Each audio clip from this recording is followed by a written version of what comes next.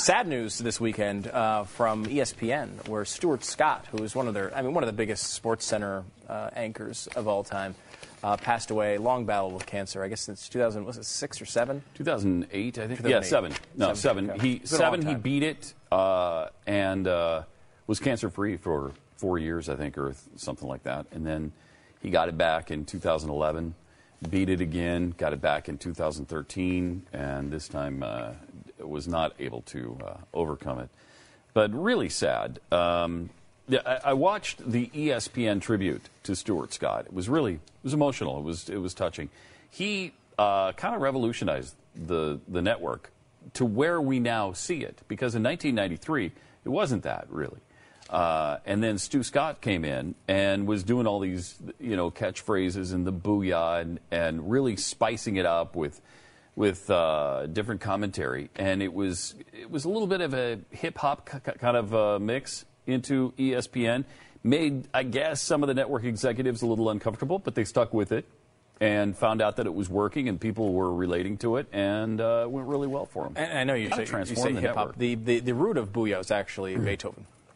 Was it? Yeah, it did come from I didn't realize. Early symphony. Most people didn't know that. Yeah, actually, Stuart Scott. I don't know. I never thought of that as far as like the hip hop thing. One of the things I put with Stuart Scott though is I feel like his transformation. First of all, the story is tragic, and it's like it's awful. And to see all these people who knew him closely, sort of talk about him in such great ways, you could see he obviously affected a lot of people.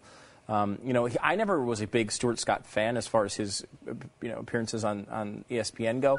He kind of, to me, in my head, marks that transition of them being sort of a sports network for sports fans and this sort of catchphrase machine. Mm-hmm. Like they just, it's like with him, it was like constant catchphrases. You're waiting for him to say it, and I don't like that per se. Obviously, it's very successful, and they're making billions of dollars. So shut up. To me, I don't know what the hell I'm talking about, obviously. But that was not a positive transformation in my book, because it was like, they seemed like it was one of those things that was more about the guy giving you the highlights than the highlights. I think they do a lot of great things at ESPN, too. But that change I didn't think was necessarily a positive one. But he was a very talented guy, and a lot of people loved him.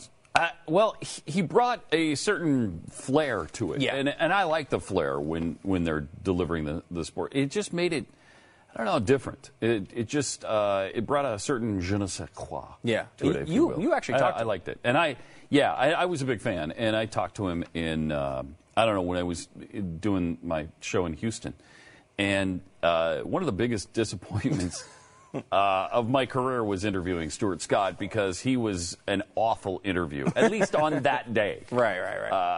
I don't know if he didn't feel like doing it, so I don't know why he agreed to it, or if he just got up on the wrong side of the bed or whatever. He was practically non-responsive. I mean, it was an unbelievably bad interview, and I just got a really bad taste from him on that particular day. But I still liked him. I still wanted the best for him, and it's really sad. Certainly a talented but guy. But all of his colleagues at ESPN seem to have loved him. Yeah, really. They were all tearing up. Hannah Storm broke the news, and she broke into tears. Dan Patrick talked about him. Rich Eisen, who's now with NFL Network.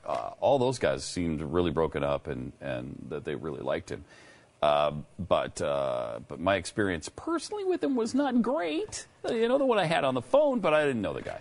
Yeah, it's funny. Leading up to his troubles, I had heard a lot of negative things about him as a guy. Just a guy who, he wasn't a pleasant guy to be around. Maybe he was a little self-involved. And you can imagine that's probably true. Well, and you don't know that, right? I mean, like people say that all the time about television hosts, and you don't know what the truth of it is. And I think you're learning a little bit of the truth from the people he worked with him, and those people are glowingly positive about him. So I'm sure that's more true than the other side. Yeah, and he was great at the ESPYs last year when he talked about his battle with cancer, talked about his kids, brought one of his daughters up on stage with him. I mean, that was a really touching moment. It was cool to see. Only 49 years old, by the way. 49. That's really He'd been at ESPN for 21, going on 22 years. So he was there since he was 28 years old.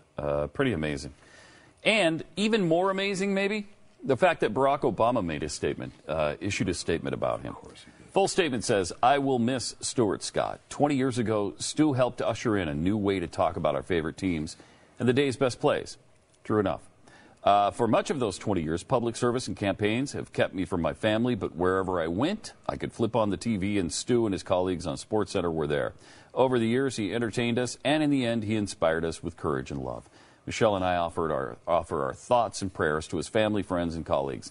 Interesting that he did not make a statement for Chris Kyle when Chris Kyle dies. Thinking the same thing. I know. Chris Kyle dies. I saw He's American got Sniper. nothing Yeah. to say about it. Nothing. Stuart Scott dies, Oh. and he's all over